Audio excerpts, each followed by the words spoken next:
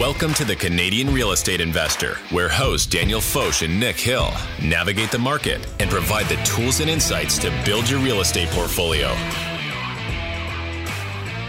Welcome back to another episode of the Canadian Real Estate Investor Podcast. My name is Daniel Foch, and today we have a great episode in store for you. We're going to be talking about fraud, and not mortgage fraud this time. We're going to be talking about tenant rental application fraud. And then we're also going to go on a little bit of a physics lesson, talking about the center of the universe and how its gravity can actually impact the data and skew prices all over the country in this great nation of Canada. And if you haven't got my joke yet, by the way, I'm going to be talking about Toronto and Toronto's market. And we talk about it a little bit in being a canary in the coal mine, or a bit of a leading indicator for the Canadian market. And anybody outside of Toronto thinks that Torontonians think that Toronto is the center of the universe. So we're trying to be empathetic to that perspective.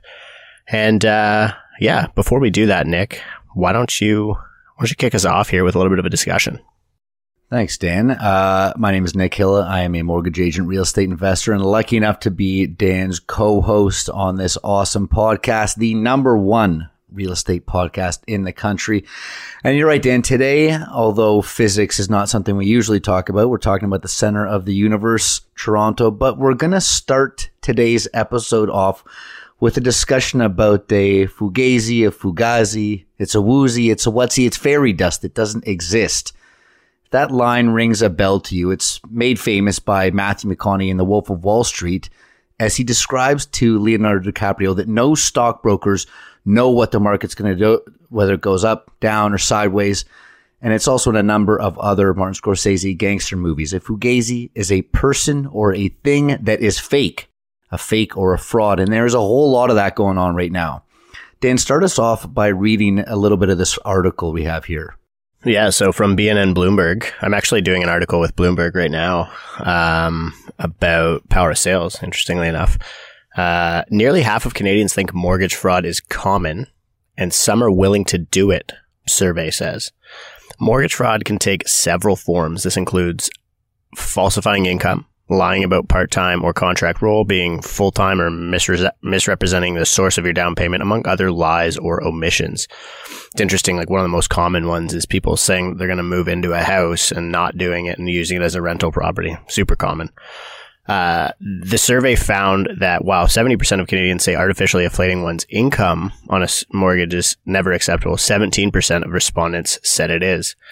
Even more Canadians, 18%, said it was acceptable to misrepresent elements of one's employment in order to secure a mortgage. 47% of respondents said they feel mortgage fraud is common. So almost half of people think that mortgage fraud is a common thing in Canada, while 12% said they think it's very common. Only 5% said they think it's very uncommon. The problem is no doubt being exacerbated by an extremely unaffordable housing market across the country. RBC said that at the end of 2022, the average household needed to spend 62.7% of their income to cover the cost of home ownership. And that was the worst level on record. And in some cities, such as the center of the universe, Toronto, and the other center of the universe in Canada, Vancouver, those numbers actually climbed to a shocking 95.8% and 85.2% of income, respectively. Now, high payments are due to a massive increase in interest rates that's happened in the past year, which have more than offset a decline in prices. The Bank of Canada's overnight rate, which is used to help set the lending rates, rose from a near zero at the start of 2022 to 4.5% as of last week. Meanwhile, home prices across the country have fallen at that time.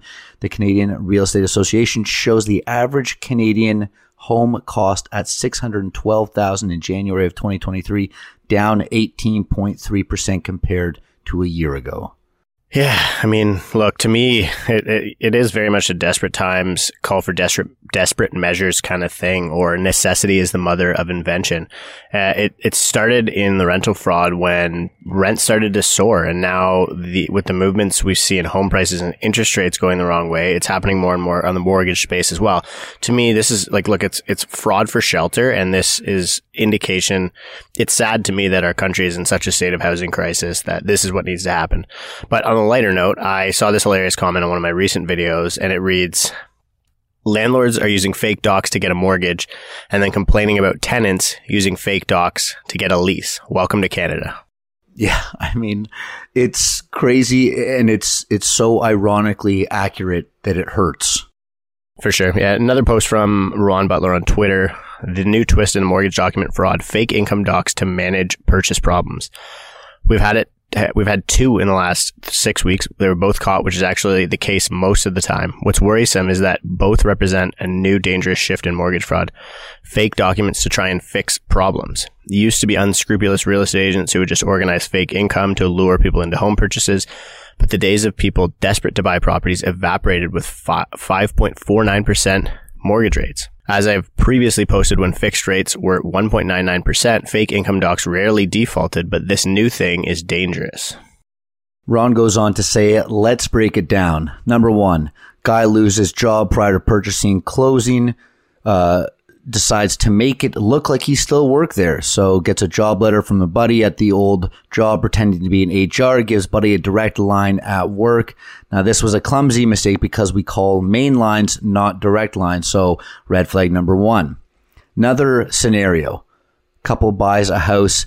They can't get the price they expected on their old townhouse. So they decide to rent it and wait for a better market. But now they need more income to keep the 2 places. 2 factual job letters, but decided to fake T4s to bump up a 2-year average bonus. Bit more of a sophistication here, but at one particular bank who tends to just use T4s and pay subs, this may have worked, but they wanted to get a low rate, so they came to us. Again, this is Ron Butler. But that won't work with us. We caught it because one of those jobs would never have any substantial bonus component. What's so dangerous? Both cases, these people were subject to clear financial stress on closing. Real possibility that they could fall into arrears quickly. So again, that's from one of the biggest mortgage brokers in Canada. Obviously has a lot of great mortgage insights. Nick, what are some of your biggest takeaways on this as a participant in the mortgage space? Yeah, I mean, look, for mortgage brokers and for anyone else involved on the professional transactional side, I would say, number 1 thing is know your client. And I mean, really get to know them and do your due diligence. And speaking of due diligence, one more quick story, Dan, before we dive into the rest of the episode, because this is just so crazy. I know we're both shocked that this hasn't gone viral. So we're going to try to pump it up a little here because this is absolutely crazy. Dan, why don't we read this point by point? Okay. So a realtor who we know pretty well gets a rental application with good income and employment, and he calls the employer and speaks to the HR director. So the HR director, upon hearing the name, immediately says, yes, that person works here. Yes, they started on X date. And yes, they make X exact amount of money. So red flag number 1, and Jordan being experienced in this, most HR directors don't know offhand. They'd have to be pulling a file. They'd put you on hold. They don't know the exact start date and salary of their employee. Like it's a little alarming that they're immediately prepared for this call and start rifling off all of the answers to the questions that you haven't even asked yet. Exactly. A little too good to be true, too easy. So then he goes and pulls up the website for the company that this person supposedly works at. And it says the company was started in 2017 and it's some kind of financial services company. So then he goes and looks up the URL and finds that the website was registered like on a Whois lookup. And it was founded in 2022. So then he's like, okay, this is interesting. Maybe, I can find more if I look up go look on the federal corp, where you can look up any federal registered corporation, and there's nothing there. So then he looks at the accessible code and discovers that the website was made on Wix, which is sort of like if you're an entrepreneur, I'm sure you've probably whipped up a website on Wix before. It's a pretty low budget platform that, a large financial institution with a lot of client information to protect likely would not build a site on. So from there, he goes directly to Wix and finds this is where it gets so good, finds the exact same template on the consulting and coaching drop-down menu. And they literally left the website the exact same. They didn't even change the stock photos on the website. And then he goes to LinkedIn and looks up the company, which has one employee, and that employee named Herman only has 29 connections, which is actually that's 29 clicks further than these fraudsters probably even had to go. It's just ridiculous from my perspective, this whole thing. Then, this is not over yet. Then he takes that photo and does a photo origin search on Google. Turns out the photo is of some guy that lives in London, England. His name is Roy, and he's got an actual job and has nothing to do with this fake, completely fraudulent.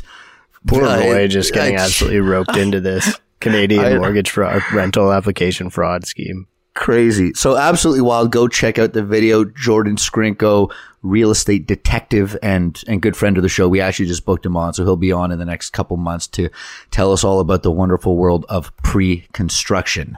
He's also the mystery pre-con Don who left he's our first cult member in our reviews, I suppose is what he's saying there.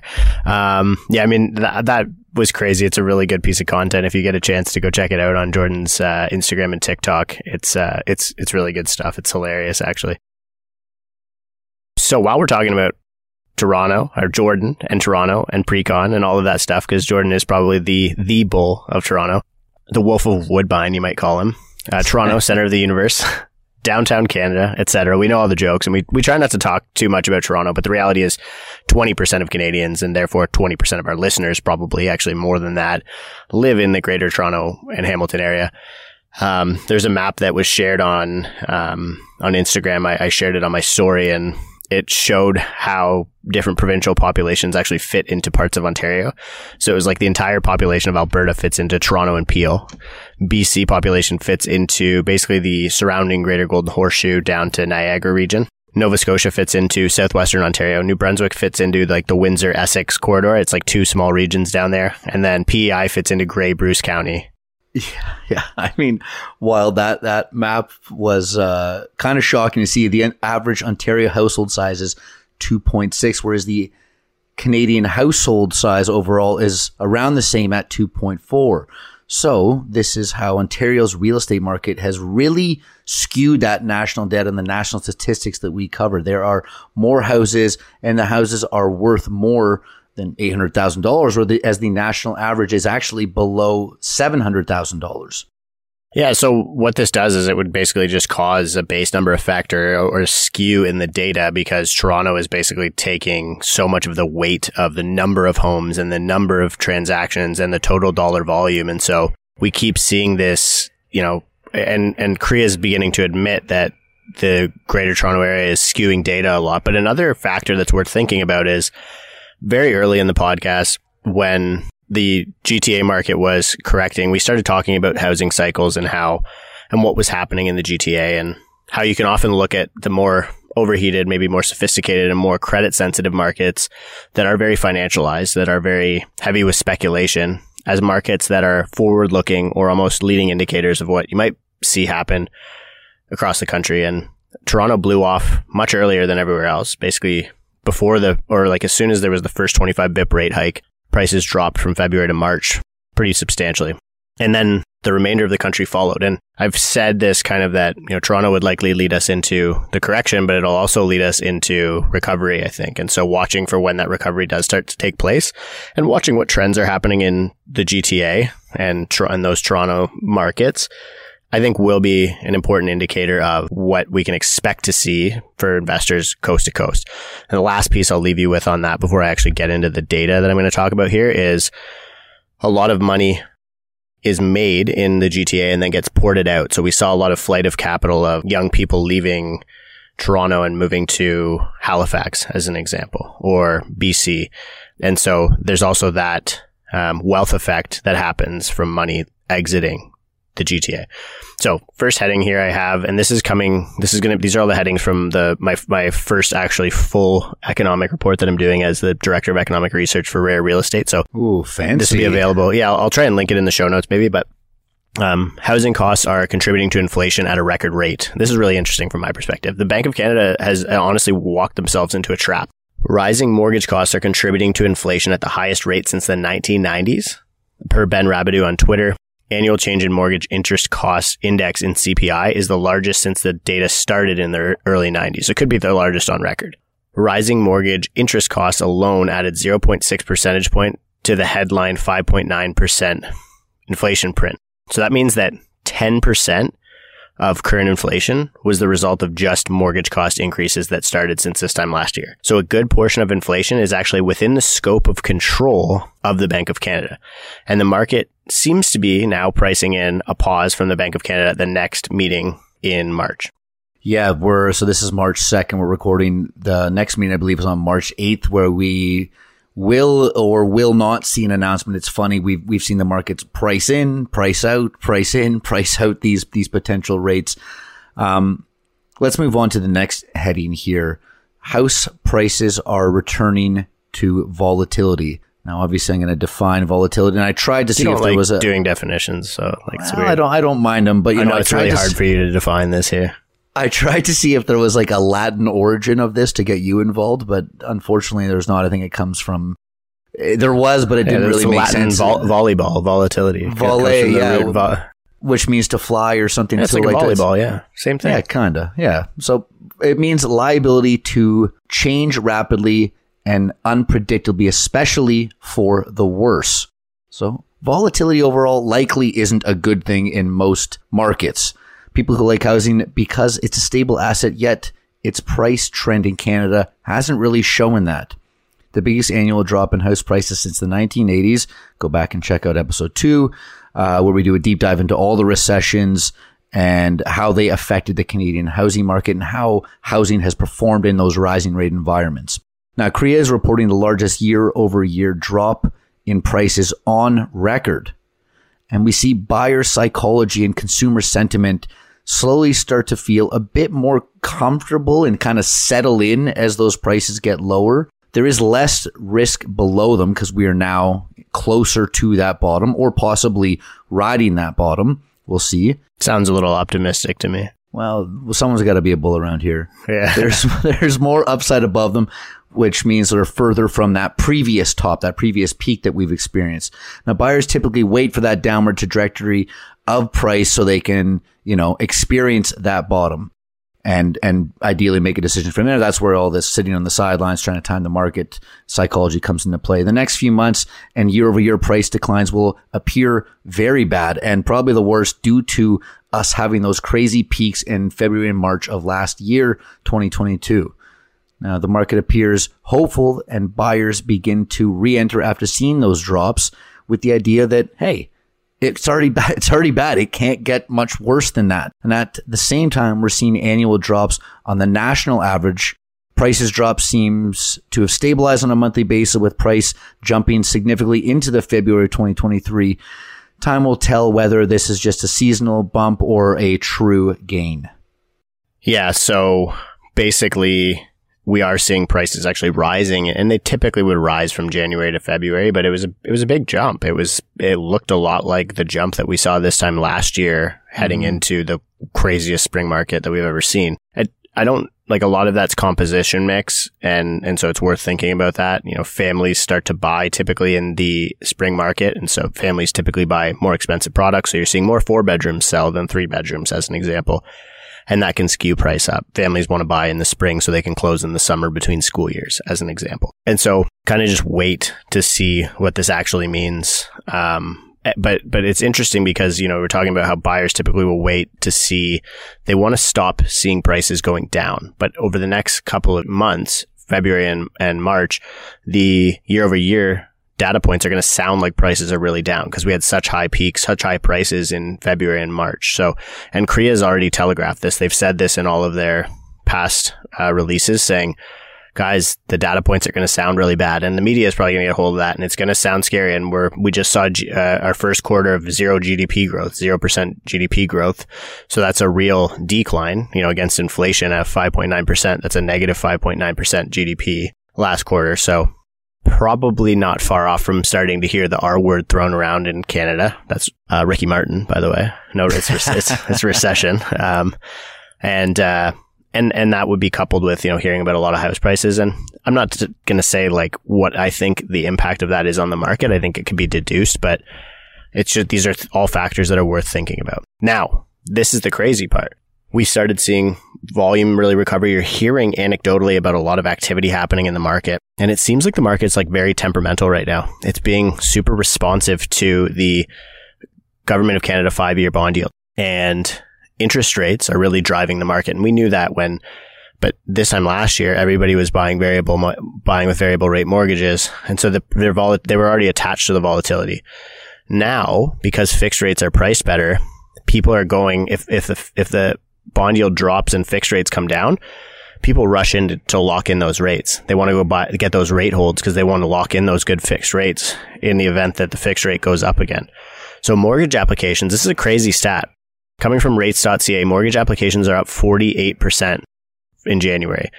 This is crazy from my perspective because January 2022 was a very hot market.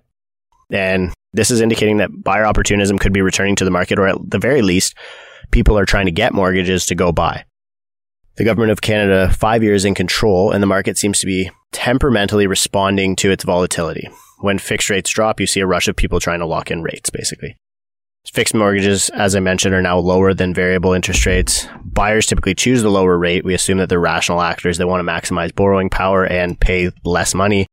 75% now are choosing fixed interest rates.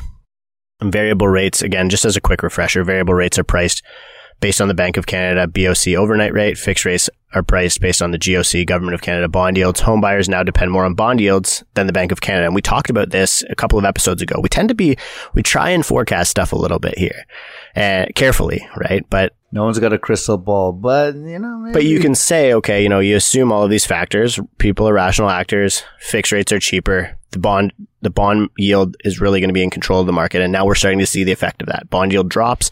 People rush in and go get a bunch of mortgages. So now we have 48% increase in mortgages, but we don't have that increase in purchase activity. It's not. So there's a sense of urgency evolving for people to try and lock in rates, but we're not seeing people out buying. Volume still down like 50% based on Toronto Real Estate Board stats from February. And over the last few years, experts believe yields are indicating the market believes interest rates now will likely be higher for longer.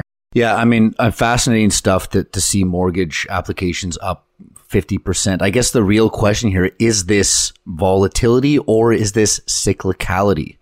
Right now, prices have seen the largest year-over-year drop since the 90s, but in spite of this, prices just saw the largest month-over-month jump since February 22. Now, Dan, you and I talked about this last year when we were witnessing this. The kangaroo market seems to be back. The market is becoming increasingly temperamental and, again, very responsive to the direction of that GOC 5-year yield. Totally, yeah. And it is interesting because, a lot of people, when I posted that stat that there's the biggest month-over-month jump, well, they're like, yeah, because the market was declining ever since the peak in February 2022, but it wasn't actually. Prices continued up into March. March was at a higher price than February, so we still do have 1 month of bad year-over-year data, probably a couple, but March could sound worse. But so the jump that we just saw happen in price in the Toronto market was comparable to February to March jump in 2022. So pretty interesting. And now we're hearing a lot of anecdotes that sold over asking seems to be back. And statistically, in January, the data didn't support that. When agents were out there being like, everything's in a bidding war, everything's selling over asking. The average sale to list price ratio was under 100%. So statistically, more properties are selling below asking than above asking. Or the ones that are selling below are selling way more below than the ones selling above. In February, the average sale to list price ratio jumped up meaningfully above 100%. And similarly, the percentage of properties sold over asking jumped from 26.5% to 35.6%. So we are seeing an increase in competition, and it could be as a result of inventory scarcity, which is a theme that we keep hearing in the market. But, something's happening here. And there's anecdotes, there's the bullishness, there's the frenzy, there's the FOMO creation that a lot of realtors really get wrapped up in, and that gets, they get, I guess, shamed for. And I don't like to participate much in that stuff, but there are data points to support that the market it's despite being very slow, it is pretty strong. Yeah. And on that note of slowing, absorption is slowing. So that means that these properties, although they might be either listed under market value or sold over asking, they are taking longer to sell. Right? I mean, last year you could list your home and within days you had multiple offers over asking, but properties are still taking longer to sell than they typically would at normal February. The median sold listing spends 12 days on the market. Again, this is Toronto, a slow absorption period than the past 3 years. 2019 was the most recent year that had higher days on market than the current market we're seeing now. The pace of the market, however, is slowing, with the average and median days on market reaching pre-pandemic heights. I think this is a sign that we're entering a bit more of a healthy and balanced market. And we've talked a lot about this, Dan, but healthy market, balanced market, buyer's market, seller market, which is good. Sounds like a Dr. Seuss rhyme or something. We should write a little doctor. We should get this over to Dr. Seuss, see what he can do with it. Which is good because of that we see that reduced fear of missing out, which made a lot of people make bad decisions. A lower risk of participants that are getting caught between that buy and sell, and closings are now being a bit easier as deals have time to include financing and inspection conditions. And this is something that as a mortgage agent we always urge and advise our clients to include financing conditions. Even in the insanity of the market last year, it was extremely important. But people were losing out on offers strictly because they had a financing or inspection condition. So it's great to see the return of those, which should be boxes that are required to be checked through any transaction. For sure. Yeah, I think it's an interesting market that's evolving here.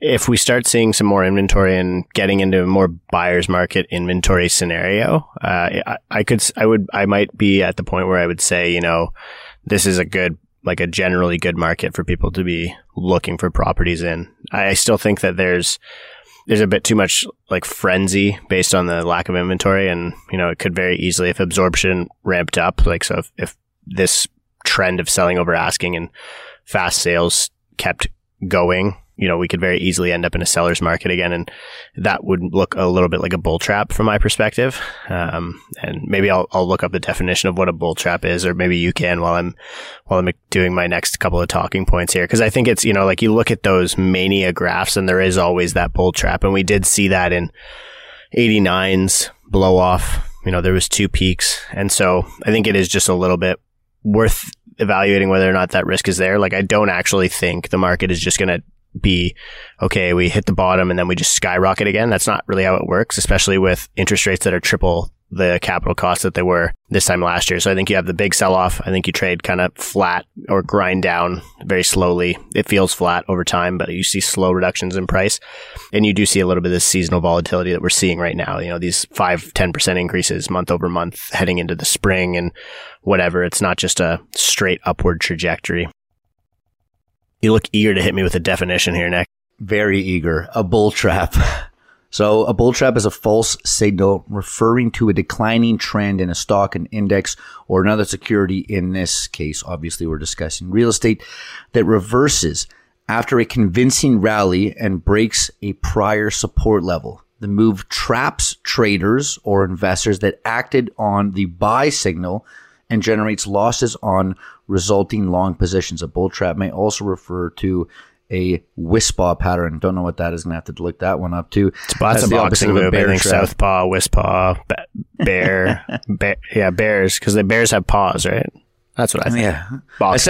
Essentially just means you followed the market. There was a little rally within a downturn. You jumped on that and got caught, and now are likely left holding some kind of bag or property. Hopefully a nice bag, like a Gucci or something like that. But no, I mean, I think it's we're really running the risk of this phenomena happening in the Canadian market because people felt so marginalized by the real estate market for the past 3 years as prices went up. And now all of a sudden they're like, oh, rates are coming down, or prices are coming down, but rates are going up. And it's still more expensive for me to own than it was. And so people are just like, it's not even a fear of missing out anymore. It's just like the exhaustion of missing out, or like just being fed up with, and I really think you're getting to that point of exhaustion or like capitulation on a lot of people where they're just like, okay, I'm just going to go buy, I got to just go buy something. This is the last chance if they see prices kind of trending up in the spring. So I would caution people to remember that interest rates are still high. prices can't really accelerate unless all of your friends are exceptionally richer than you. And then I think, and the data shows, there's just not enough income or liquidity to support major price growth in the Canadian market. We also have foreign purchases are banned outright. Try not to get wrapped up in frenzy in the spring market, because I can already see my industry really pushing just to make that the theme over the next couple of months. So I would just encourage people to have a healthy dose of caution and not FOMO. And remember that good deals are made, not found. Next up on the list, I think we got lower market activity. So December and January are typically very slow months, but the past 2 months, so January and December, were exceptionally slow. December 2022 and January 2023 just barely had more transactions than the lockdown month of April 2020. Wow. Crazy, eh? So we are seeing volume trending up, as it typically does in the spring market. February did okay, but it wasn't a standout by any means. And volume is significantly lower than last year. I think it's 47% in February below. That's the new stat that came out from TREB's Market Watch report, TREB being the Toronto Real Estate Board. But 2022 was exceptionally high. So it's like, okay, maybe it's somewhere in the middle. Let's say it's 25% below long-term average, which is probably pretty close to correct. 25 to 30% below long-term average. So still low. Since 2019, the only 3 months slower than February 2023 were the last 2 months and the COVID lockdown. So that gives you some perspective here. And this is really what is putting a lot of pressure on my profession. And this is probably why you're seeing people trying to get the market frenzied up, because realtors aren't going to admit this to you, and for most part, because they like to flex, but the dollar volume of real estate transactions is down 50%. So statistically, if everybody does the exact same thing and the same number of people are participating in the market, everyone's income has been cut in half. And so that's and honestly, if I'm looking at the data right now, my transaction is 50% below what it was this time last year in January and February. So it's unignorable that there's going to have some impacts on this, and this starts to create a little bit of distress in the market. Now let's talk about distress, my friend. I'm happy you said that. The words distress and pressure definitely segue nicely into this next segment, which is seen an increase in distressed selling. So the number of power of sales listings are trending up based on TREB data. Some owners may be run out of options and kind of desperately looking for that exit. The power of sales have been steadily increasing for the last 5 months, and we saw a big jump up in August. We have seen over 437% increases in power of sales since February of 2022. Take that in. Now, to be fair, 437% increase. To be fair, it is a really scary sounding stat, but this is my original research, and so I did primary research on this on the Toronto Real Estate Board back end, and so the numbers aren't it went from 8 to 41 listings, I think is the exact number. So it's it sounds crazy, but it's only 41 power of sales, and there was 8 last February. So just so you're to not be, I don't like when people are excessively bullish or unnecessarily bullish or creating FOMO. I also don't like when people fearmonger, so I don't want to be a fearmonger by putting that stat out there. But that is mathematically how much it's increased, but it's worth noting that it's 8 to 41 power of sales over thousands of listings, and it's still less than 1% of total listings. If we see that hit 2%, I'd start being concerned, and we could, I don't know, but that's what I'm saying. Yeah, no, very, very good points, and very important to remember, we're not here trying to spread fear. We're just here trying to put out the best information we can.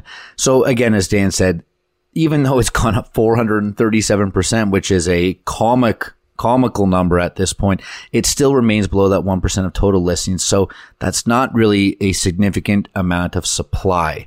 Now, with such a small amount, the impact this will have on the market is kind of tough to determine. It's early days. However, most investors, and we've been getting these calls a lot recently, believe that distressed properties can create a good opportunity for creative deal making. And you may or may not be correct. There's major differences between what we're used to hearing and seeing south of the border in the States with power of sales and distressed sales and what actually happens on the ground up here in Canada. So to get a bit better of an understanding of this, go revisit episode 53 where we did a deep dive on all the distressed deals, power of sales, and all that other good stuff. Yeah. So, we'll maybe actually just, I guess, recount some of that content. So I'm just actually going to read the notes from that show and we'll just quickly go through that because I think it's worth noting. You know, we are talking about Toronto data right now, but, you know, we try and represent Canadian investors, and a lot of people think you can get good deals on power of sales where you literally can't because the lender has a duty to protect the equity of the seller. So we'll explain this real quick. So key differences between power of sale and foreclosure. In a power of sale, the lender sells the property. In a foreclosure, the lender takes title of the property. So they take possession of the property. In a power of sale, the former homeowner gets any excess profits from the sale of the property. In a foreclosure, the former homeowner gets nothing. The power of sale process takes around 6 months and a foreclosure can take over a year. And this varies, the system that is used varies on a province by province basis. And Nick's going to get me started on where power of sale is most common. So we see power of sale very common in Ontario, Newfoundland, New Brunswick, and Prince Edward Island. New Bruzzy. So you're foreclosure is most common or more common in British Columbia, Alberta, Manitoba, Saskatchewan, Quebec, and Nova Scotia. And yeah, I mean, maybe worth jumping into probably the other major trend that we're seeing, which is maybe pre-distress or people basically trying to innovate to get out of positions. So an increase in structured deals or vendor takebacks. So sellers are getting creative. One of the hallmarks of the 1990s housing market correction was a massive increase in vendor takebacks or VTBs. VTB listings are on an uptrend. VTBs are they basically make a listing competitive in a credit constrained market. So right now, you know, we're talking about how housing affordability was so bad this time last year, and just because of price, because rates were super low. But yet now housing affordability is even worse, but prices are down 20%. It doesn't make sense, right? But the reason is because what's preventing housing from being affordable is interest rates. And so we know that Canadian homeowners have a lot of equity, record equity still in their homes, even after this blow off. I guess it was record when prices were insane last year, but it's still really, really good, strong equity position. And so sellers earn yield and defer capital gains when they offer a vendor take back to a purchaser. This trend shows that even sophisticated owners who understand concepts like this are selling property and they're using their sophistication to make deals more compelling. More residential VTBs were offered in the past 12 months than any other period on the data set that I could find. Now, and that might be different in the 90s, but I just don't have data for there. But percentage-wise, it probably is higher in the 90s, but total volume is obviously less because there's way less houses in the 90s. Anyway, now let's examine whether or not we've actually broken the price floor set by end users and investors. So let's assume that we have, and what would be the next price floor? Yeah, before we jump into that, I just want to say go back and listen to episode 46, VTBs, vendor takebacks can make every deal better. Dan, we're actually negotiating 2 different properties right now with vendor takebacks for our own portfolio. But let's talk about a price floor, not to be confused with the pricing of flooring. Totally different. Which is thing. Ridiculous. Totally out of control. That's a chart I do not like looking at. So a price floor is the lowest legal price that can be paid in a market for goods and services, labor, or financial capital. Perhaps the best example of a price floor is minimum wage, which is based on the normative view that someone working full-time ought to be able to afford a basic standard of living. Yes, it's funny actually, because I think, I used to say price floor, before the NFT craze, and people, in a lot of tweets, people would make me explain what it was. And then I think NFTs and crypto, really popularized the idea of a price floor, to be honest, because all NFTs, I think, have it's called floor prices. Which is basically the starting bid, I think. And so anyway, there's a lot of debate as to where the lowest bid exists in the Canadian real estate market. At what point will prices get low enough that everyone will rush in and be like, we just have to buy. We can't say no. And, some would argue that the end users will, the point at which end users can all afford to buy on the average salary maybe is the price floor. Or when every investor can buy at a 10 cap, then it's a price floor. I mean, it wouldn't be hard to find a lot of purchasers at a 10 cap, and if Toronto prices went that low. The point is they're probably not. But the other piece that sets, and this comes from appraisal principles, the other thing that sets the value of a house is what it costs to build that house, or and the fact that construction costs are escalating could be a component to the price floor. So Nick, are construction costs the final price floor? So Altus Group released their 2023 Canadian Cost Guide, which outlines the cost to construct different types of buildings in Canada. Real estate is an inflation hedge. It's a favorite adage of the own industry, but how does this statement really apply today? Canada is facing inflation, and shelter contribute to that inflation. Shelter inflation is worsened by the interest rate hikes, and appraisers and lenders consider replacement costs when valuing property. Dan, what's replacement costs?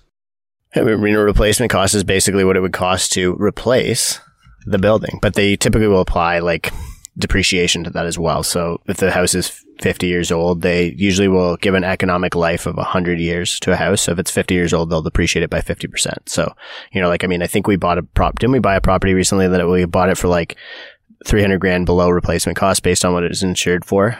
That was a good one.